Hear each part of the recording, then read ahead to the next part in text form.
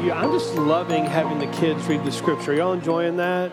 Yeah, it's just so great. So great. Thanks, Zoe, for reading that for us. That was outstanding. So if you didn't see on the screen just a few seconds ago, today's passage is Matthew chapter 4. We'll be starting in verse 18. So I want to encourage you to go ahead, head over to Matthew 4, starting in verse 18. Just a couple of announcements as you're headed over that way. I want to remind you that we are in the season of Advent, as we just talked about. And we have an Advent devotional that one of our longtime church members, Patty Carver, has written. It's just a powerful devotional. I think you'll love it. It's free to you. Just pick it up out there in the atrium. I want to encourage you to grab one of these and read along with us as we march towards Christmas and thinking about the coming of the Christ child and the way that God entered into the world and will one day enter into the world again. Now, as you do that, you'll see these baskets are out here in the atrium. You can also grab, hopefully, a handful of Christmas Eve invites. Christmas is one of the 2 days in the year, basically Christmas and Easter, when people who are not necessarily part of a church or really have a relationship with God may think about giving God a shot or giving church a shot.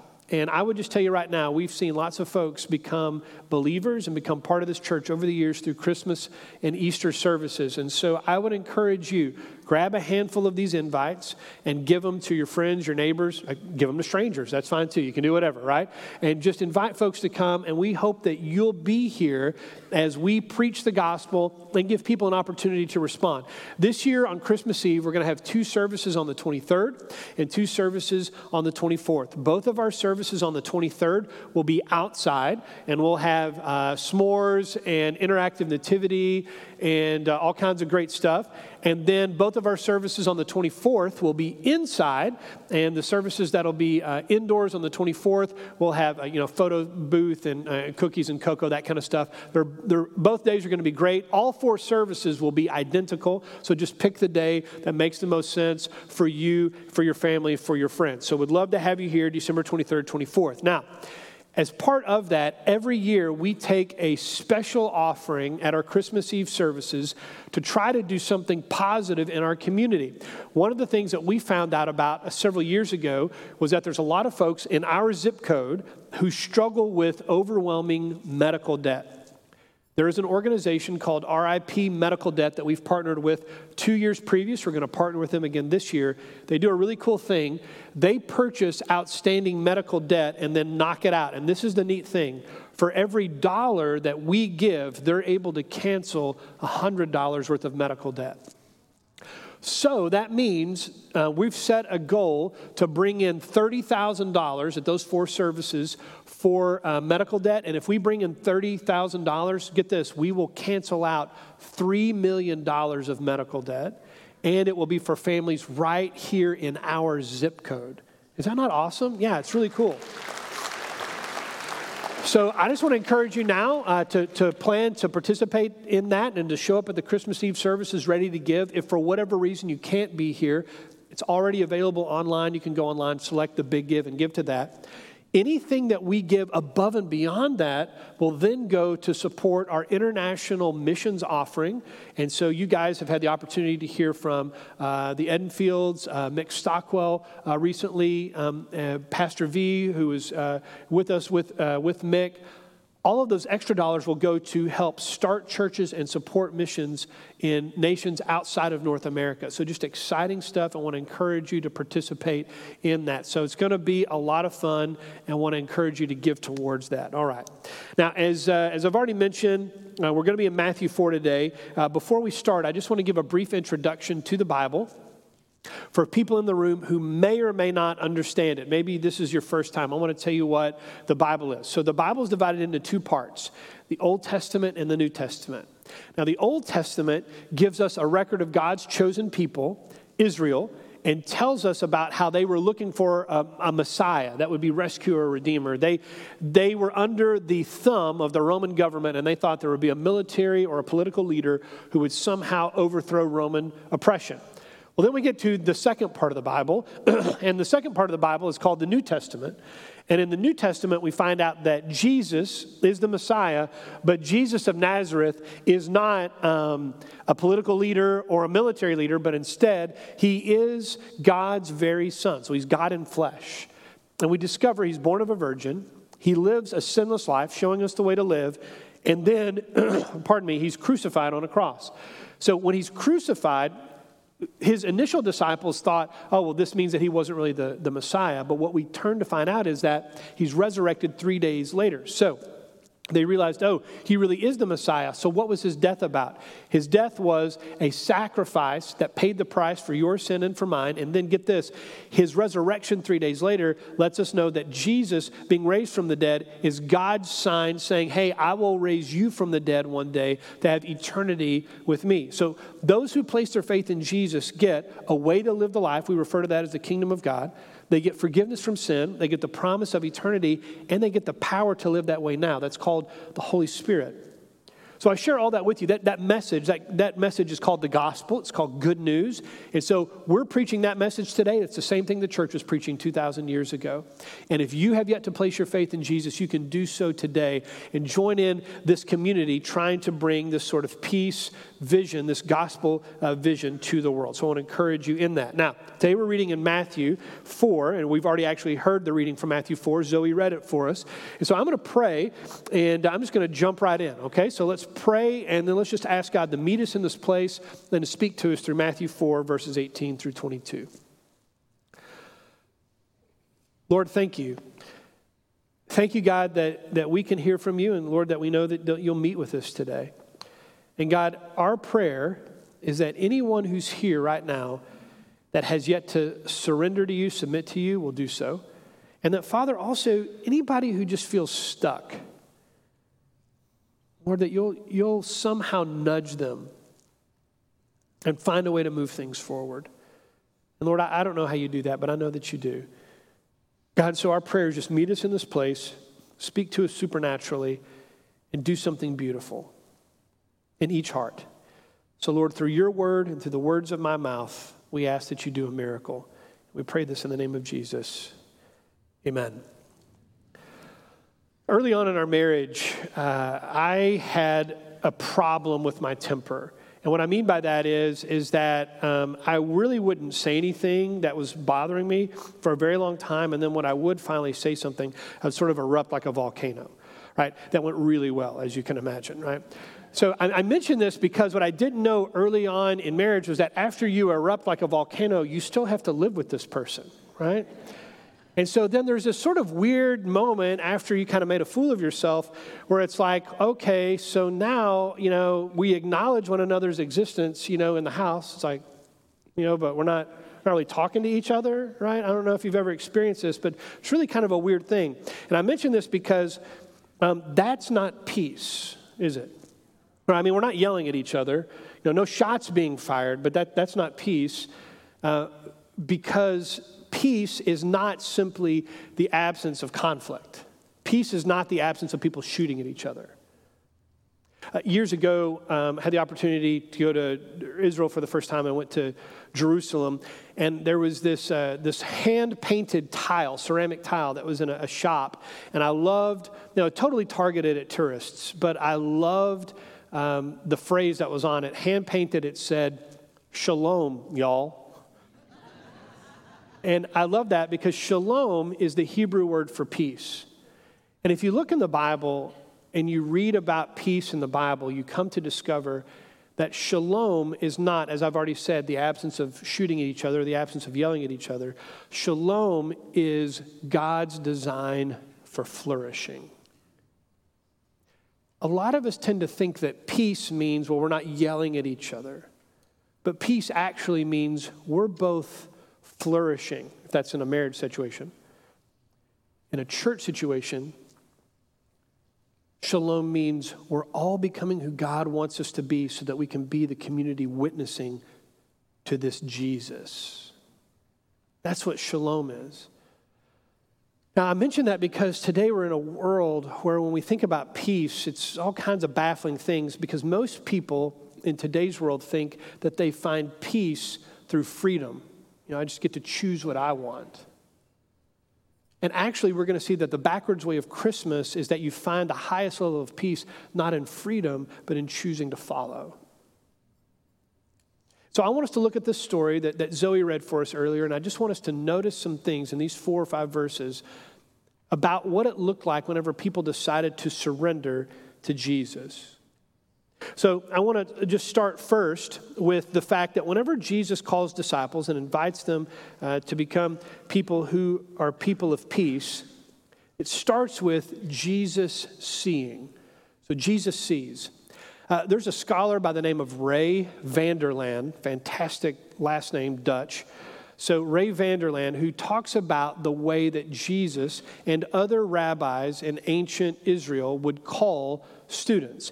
And the way that the rabbi would do this would first be that the rabbi would identify a potential student. So if you look here in Matthew 4 and you see in verse 18, you see that Jesus saw 2 brothers.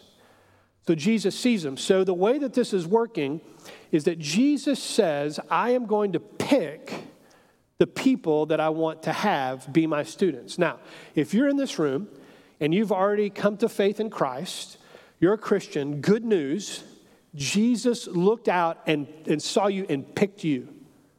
So good news. There is a bad news portion though, sorry about that. So who are the sorts of people that Jesus picks? Well, I think that Eugene Peterson, whenever he translated 1 Corinthians in the Message, really got to the heart of it. So let's just look at this. Who is it that Jesus calls? 1 Corinthians chapter 1, verses 26 through 31. Take a good look, friends, at who you were when you got called into this life. I don't see many of the brightest and best among you. Congratulations, everyone. Not many influential, not many from high society families. Isn't it obvious that God deliberately chose men and women that the culture overlooks and exploits and abuses, chose these nobodies to expose the hollow pretensions of the somebodies? That makes it quite clear that none of you can get by with blowing your own horn before God. Everything that we have, right thinking and right living, a clean slate and a fresh start, comes from God by way of Jesus Christ. That's why we have the saying, if you're going to blow a horn, blow a trumpet for God. So, good news, Jesus picked you. Bad news, you're totally unqualified, right? So Jesus sees. What's the next thing that happens? Well, then Jesus calls. So again, back to Vander Laan, if we were going to look at his work, you would be invited to follow a rabbi. So if a rabbi says to you, follow me, that would be the official invitation to become a student of the rabbi. So what did that mean? Well, rabbis were known for having a distinct teaching. That was the way that they set themselves apart from other rabbis. Jesus was a rabbi in that day, a teacher, and he set himself apart by having his own distinct teaching. We call that the kingdom of God. But in Matthew, as we read a little bit further along, we get a clue. And this is the thing I want you to hear. The teachings that rabbis would have would be called a yoke. Not Y-O-L-K, but Y-O-K-E. And so whenever Jesus later says, my yoke is easy and my burden is light, he's letting them know the way that I teach is different from the law. So whenever Jesus calls the fishermen, he's calling them to live and to follow him, but he's not just calling them to believe in Jesus, he's calling them to live in a totally different way, to follow his teaching. The way that Vander Laan popularized or explains this is that there was a popular phrase in ancient Israel that if you were the student of a rabbi, check this out, you were to follow the rabbi so closely that the dust from his sandals would get on your robe. You can just kind of, that picture of just like right behind them, just walking along. So Jesus sees, and then Jesus calls you in. But again, let's go back to who Jesus picked. It's like, congratulations, unqualified losers. I've chosen you, right? I mean, that's what Jesus does. He picks me, picks you. It's like whenever Joy asks me to fold the fitted sheet. Like, I mean, it's going to be wadded up in a ball and stuffed in the closet. I mean, it's off the couch. I guess that's a good thing. Like, and don't be sending me your videos. I've watched them all. I still fail, okay? It's fine. I've just reached a point in my life where I'm like, it's just not a skill I'm going to pick up. I'm going to move on to other parts of my life. Okay, but here's the thing. Jesus looks at us and he says, you're completely unqualified, and yet he calls you anyway. Now think about this. doesn't go to the synagogue and pick the guys who have memorized the scriptures. He's like, I want to go down to the docks. Those are the guys I want to follow me. And that's what he was thinking when he picked us. So Jesus sees, Jesus calls. Now then, here's the next thing. Jesus redefines. Jesus redefines. And this is the thing that I want you to recognize. Jesus tells them in verse 19, you're not going to be fishermen any longer, but now you're going to fish for people. And this is what I want us to notice, that this is not just like a cool play on words or a cool metaphor, but this is literally Jesus redefining their lives, right? So if they were to introduce themselves, hey, I'm Peter, I'm a fisherman. And it's like, hey, we're going to just take that label off. We're going to do something else. You're going to now lead with, I follow Jesus as my rabbi. I think that peace begins to come into our hearts and our lives when we start with the labels that Jesus wants to put on us instead of the other labels in our lives. I mean, I don't know about you, but I use a lot of different labels to identify myself, right? I'm an American, I'm a Texan, I'm a Houstonian. Or, some of us might be like, Republican, Democrat, or liberal, conservative. The truth is that we can have any number of labels that we would put on ourselves, but this is the thing. Those labels will invariably come into conflict with Jesus' definition of who you are, which is his disciple, his student, following him. Years ago, I worked at a church with one of my dear friends. Her name was Beth. And Beth went to be with the Lord many years ago, but Beth was one of my best friends. We grew up together, and she was a kids pastor at the church where we served. And she had two things that she cared passionately about. One of those things was safety. Like she's a kids pastor. Kids pastors, they're just fired up about safety, right? We keep these kids safe. And then she was fired up about another thing, which was cleanliness, okay? Like she wanted things to be clean, spotless, sanitized. I mean, many people in this room could, two great values. So we had this interesting thing that happened where we were in this really old building, the church where we served, like 100 years old or whatever. And so the kids couldn't reach the sink, the little kids, but she wanted them to wash their hands because remember, high value cleanliness, right? And so she put a footstool in there, but not long after getting the footstool, one of the kids standing on it, stood on it wrong and it tipped over and the kid got hurt. So it's then that hurts the other value, which was safety. And so then I just remember we had this really interesting moment where it was, well, do I value safety or cleanliness more? Do I want the kids to run around with dirty hands, or do I want the kids to potentially bust their chins wide open, right? So your values come into conflict. Has anybody ever been in a spot in your life where you have some things that you value and they come into conflict? You ever had that happen? Yes. Okay, right. What Jesus is saying is, whenever your identification as a Christian may come into conflict with any of these other labels, Christian always wins. It's always the label, the identifier that comes first, right? A lot of us, we introduce ourselves with our job titles, right? I mean, I don't, because then people run away, but a lot of other people do, right? Hey, I'm a pastor. Yep, don't want to talk to you anymore. Okay, that's good. But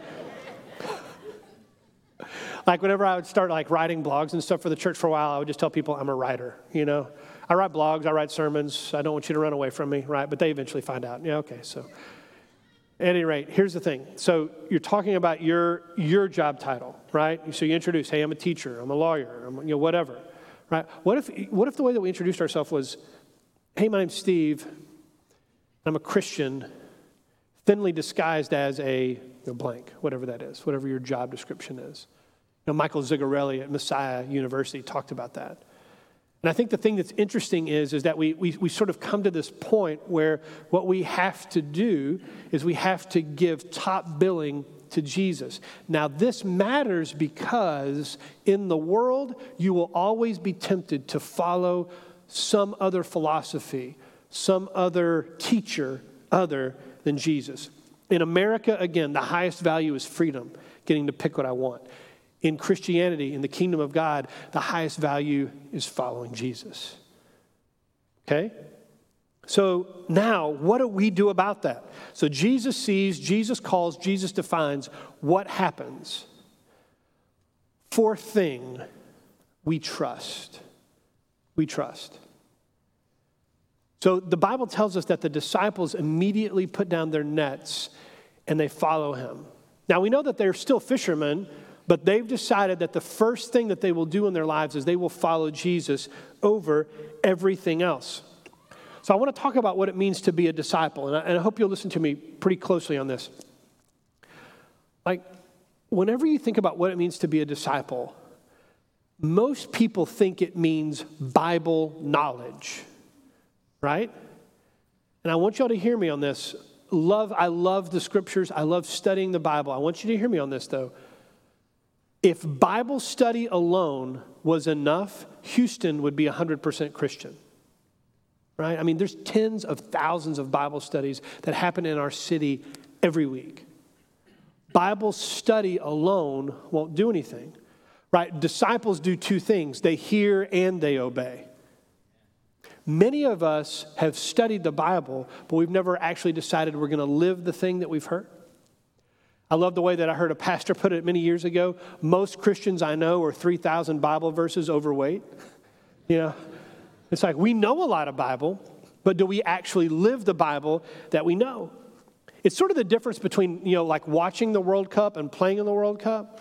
It's like really cool if you know like a couple of cool soccer facts. Oh yeah, I really like Christian Pulisic, or they put Aronson in around the 65th minute, or whatever, that kind of a thing. That's neat, but that's totally different than like being on the pitch, right? Completely different. And the thing that I want you to recognize is that a lot of people have convinced themselves that they're a Christian because they know a lot of things about Jesus, but they're not actually following Jesus. So if you're going to trust Jesus, what does that look like? Okay, so I want to talk about that for just a second. So what does it look like to trust? Well, so you do first trust in faith. So whenever we say faith, what do we mean by that? So we mean that you believe that Jesus is who he said he was. And who did Jesus say he was? You're Son of God. He's the Messiah. He's sinless. We believe that Jesus died a sacrificial death for our sin. We believe that Jesus literally raised from the grave 3 days later. We believe that he ascended to the right hand of the Father. We believe that he's gifted us the Holy Spirit. We believe all of those things. And so what happens is you believe that. But if you believe that here, you also believe it here. Right? You can't just assent to it intellectually. You actually have to allow that belief to affect your life. In Deuteronomy 6, there's that famous prayer, "Hear, O Israel, the Lord our God, the Lord is one." That word "hear" is the word in Hebrew, Shema. And that word "hear" actually has two meanings. It means hear and obey. And did you know that the word faith has the same meaning? It means that you believe it here and here. Right? You're going to actually do something with the things that you hear. So you trust Jesus here and here. And so once you do that, then you're able to live it. Now, if you're paying attention, you're like, now wait a minute, Steve. You told me at the beginning of this sermon, I'm completely unqualified and I can't live it out. And now you're telling me if I believe, then I'll be able to live it out? Thank you for paying attention. If you didn't pick up on that, just go with it and act like you did. Okay, so here we go. Here's the thing. You cannot live that out until you have the Holy Spirit. The Holy Spirit is the Spirit of Jesus who lives in believers. The way that it works, we kind of put together a slide. I want you to just take a look at this slide. The way that it works is you hear the gospel message preached. The gospel stirs you to faith. Then through faith, you say yes to Jesus. The Holy Spirit comes into your life. And only once the Holy Spirit comes into your life, then are you able to follow, to obey, to live it out. So gospel, faith, Spirit, then you can obey, then you can live it out. If you do not have the Spirit, you will not be able to obey. And if you're not obeying, you don't really believe. Now, you're thinking, well, okay, how do I know that I have the Holy Spirit? Have you placed your faith in Jesus? Have you truly trusted him? Many years ago, my kids got this thing that's called Newton's Cradle. Now, I didn't know the name of it. I just thought it was one of those things you put on somebody's desk, just had the pendulums on it. You know what I'm talking about? Okay, but it's called a Newton's Cradle because it's going to teach you about different laws of physics. But you know this, right? You sit it there on the desk, you grab the marble on the far end, you lift it up, you drop it, what happens? Then they click back and forth. Click, click, click, click, click, click, right? You know this. But if you don't pick up the far marble, does anything happen? No. I mean, what if I stare at it really hard? Will it move? No. It won't. You have to have an outside force act on it, take that first marble, pull it back, and release it. Here's the thing I want you to understand. Many of us don't recognize that the outside force necessary to move us to a place of obedience is the Holy Spirit. Things won't start clicking with you and God, click, click, click, click, click, click, until you have the Holy Spirit in your life. So a lot of us, you know what we do? Is we come to church and we're doing the spiritual equivalent of staring at Newton's cradle really hard. I'm going to listen to the sermon really hard today. And then God's going to be able to move in my life. Took a lot of notes. It's going to happen. I served at the Christmas shop yesterday. Man, I'm participating in 3 Bible studies a week. And what we think is that sort of activity will make things happen. I mean, maybe the marbles might sway a tiny bit, but you're not clicking. The only way that you actually get clicking is if you believe on Jesus through faith by grace. You only receive that grace, right? Once the grace comes into your life, you believe once that grace comes in, then the Holy Spirit comes. Now listen to me. Many of us miss out on grace because we don't understand how desperate our need is. So the Bible's pretty clear.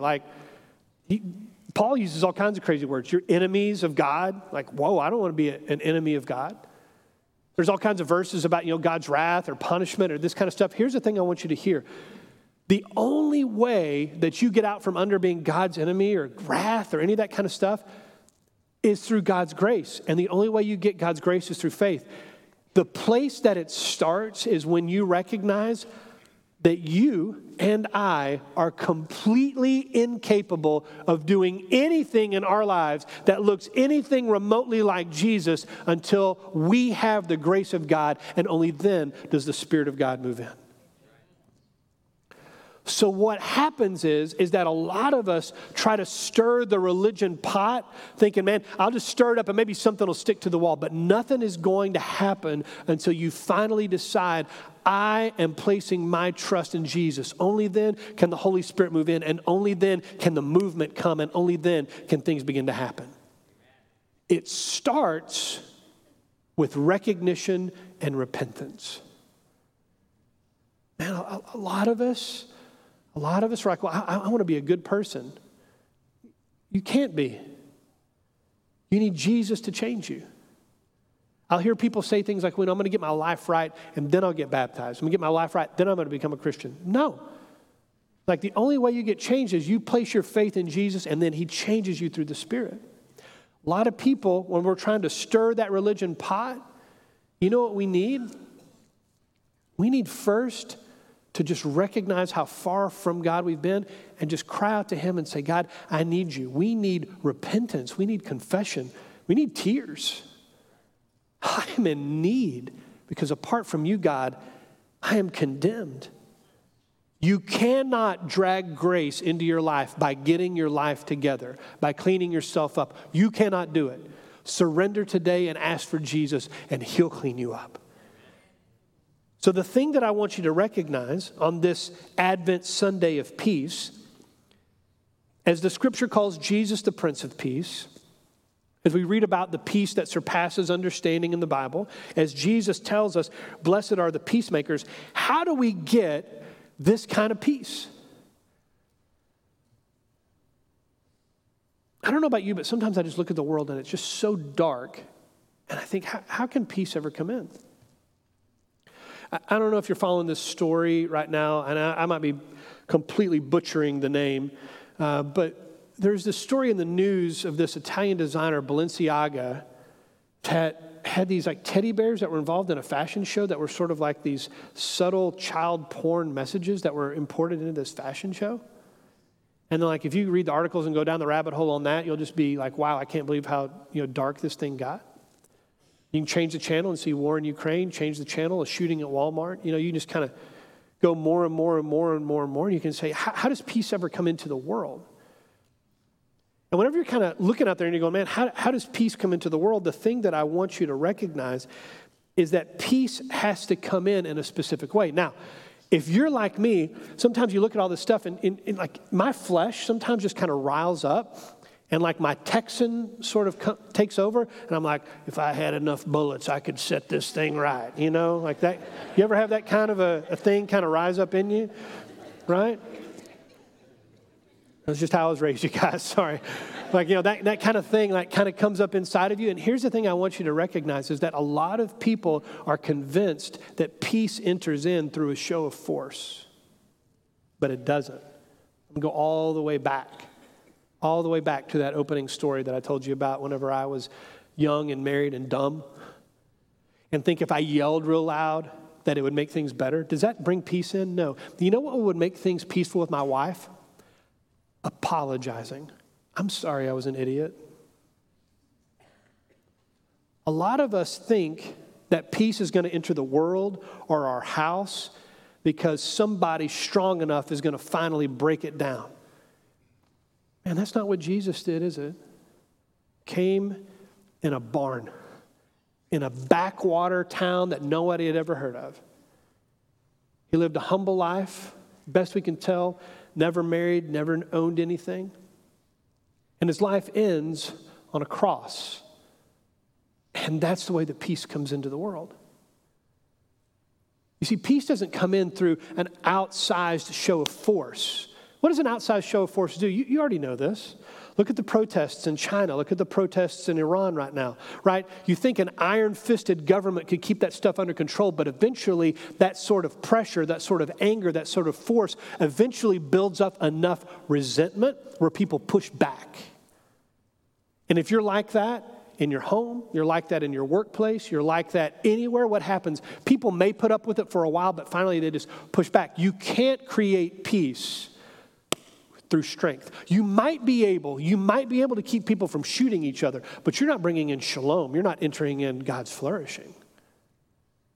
The only way that God's flourishing comes in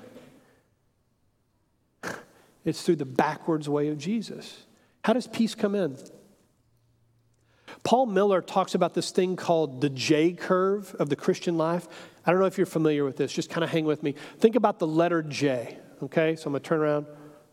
Right? So letter J, think about that J, there at the left side of the letter. It goes down, and then comes up. And this is what he says. In the Christian life, over and over, before there can ever be any ascent to glory or resurrection, there has to be a descent into service or death. So Jesus, crucified, then resurrected. Right? Now think about in your own life. You want to have peace? So what do you have to do? Serve, right? And then there can be transformation. Just think about all of the different ways that this plays out. Like in our world, we're thinking, man, if we could just finally crush the rebellion, whatever that may look like in all these other groups, then there'd finally be peace. That's not going to happen. How does peace enter into the world? Die to ourselves, and then we can experience a new life. And as that happens, what then happens? Then people are invited in. You see, the thing is we're never going to be able to crush all of the sin in the world. And God didn't crush your sin, did he? Not that way. The way that your sin was crushed was that you voluntarily gave it over, and then on the cross it was destroyed. So you have to voluntarily hand it over first. If you're not going to voluntarily hand it over, you know what God will do? He'll just let you run with it. So there's a lot of people in the world that are going to be broken and messed up, and God's just going to let them run with that. So what do? As an alternative, we create a community of shalom. We create houses of shalom. We create relationships and friendships of shalom. where we die to ourselves, serve others, love others. We do this, and then what happens? Then we find this incredible transformation in the ascent.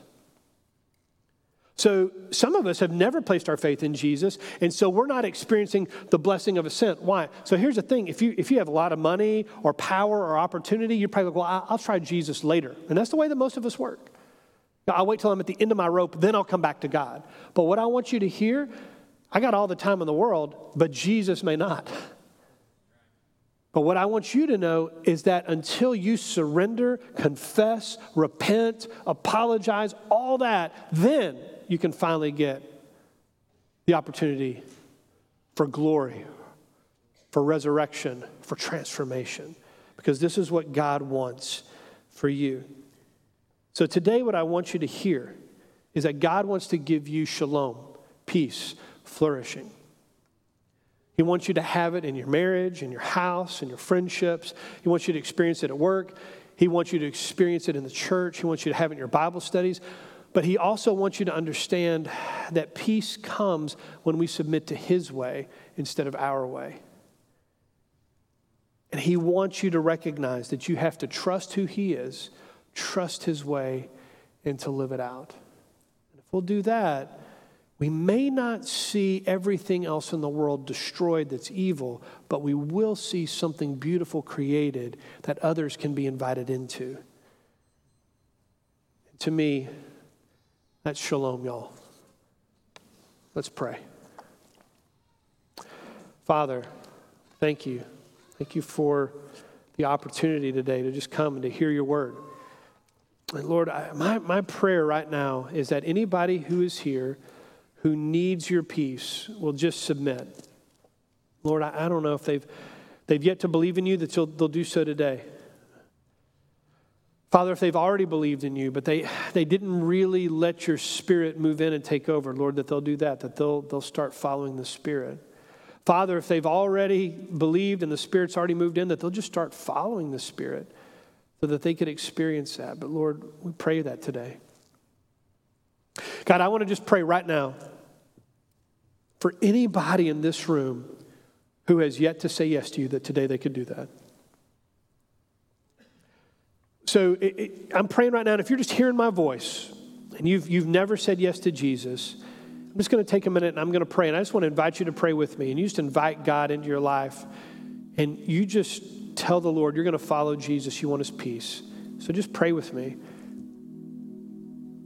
God, I've heard your message today. I believe. And I want your peace. I want to follow Jesus. I believe that he's your son. I believe that he died for me. I believe that he rose again. And I want to follow his way.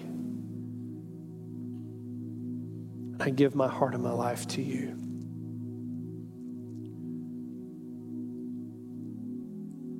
Nobody else looking around right now, but if that's you, you just prayed that with me.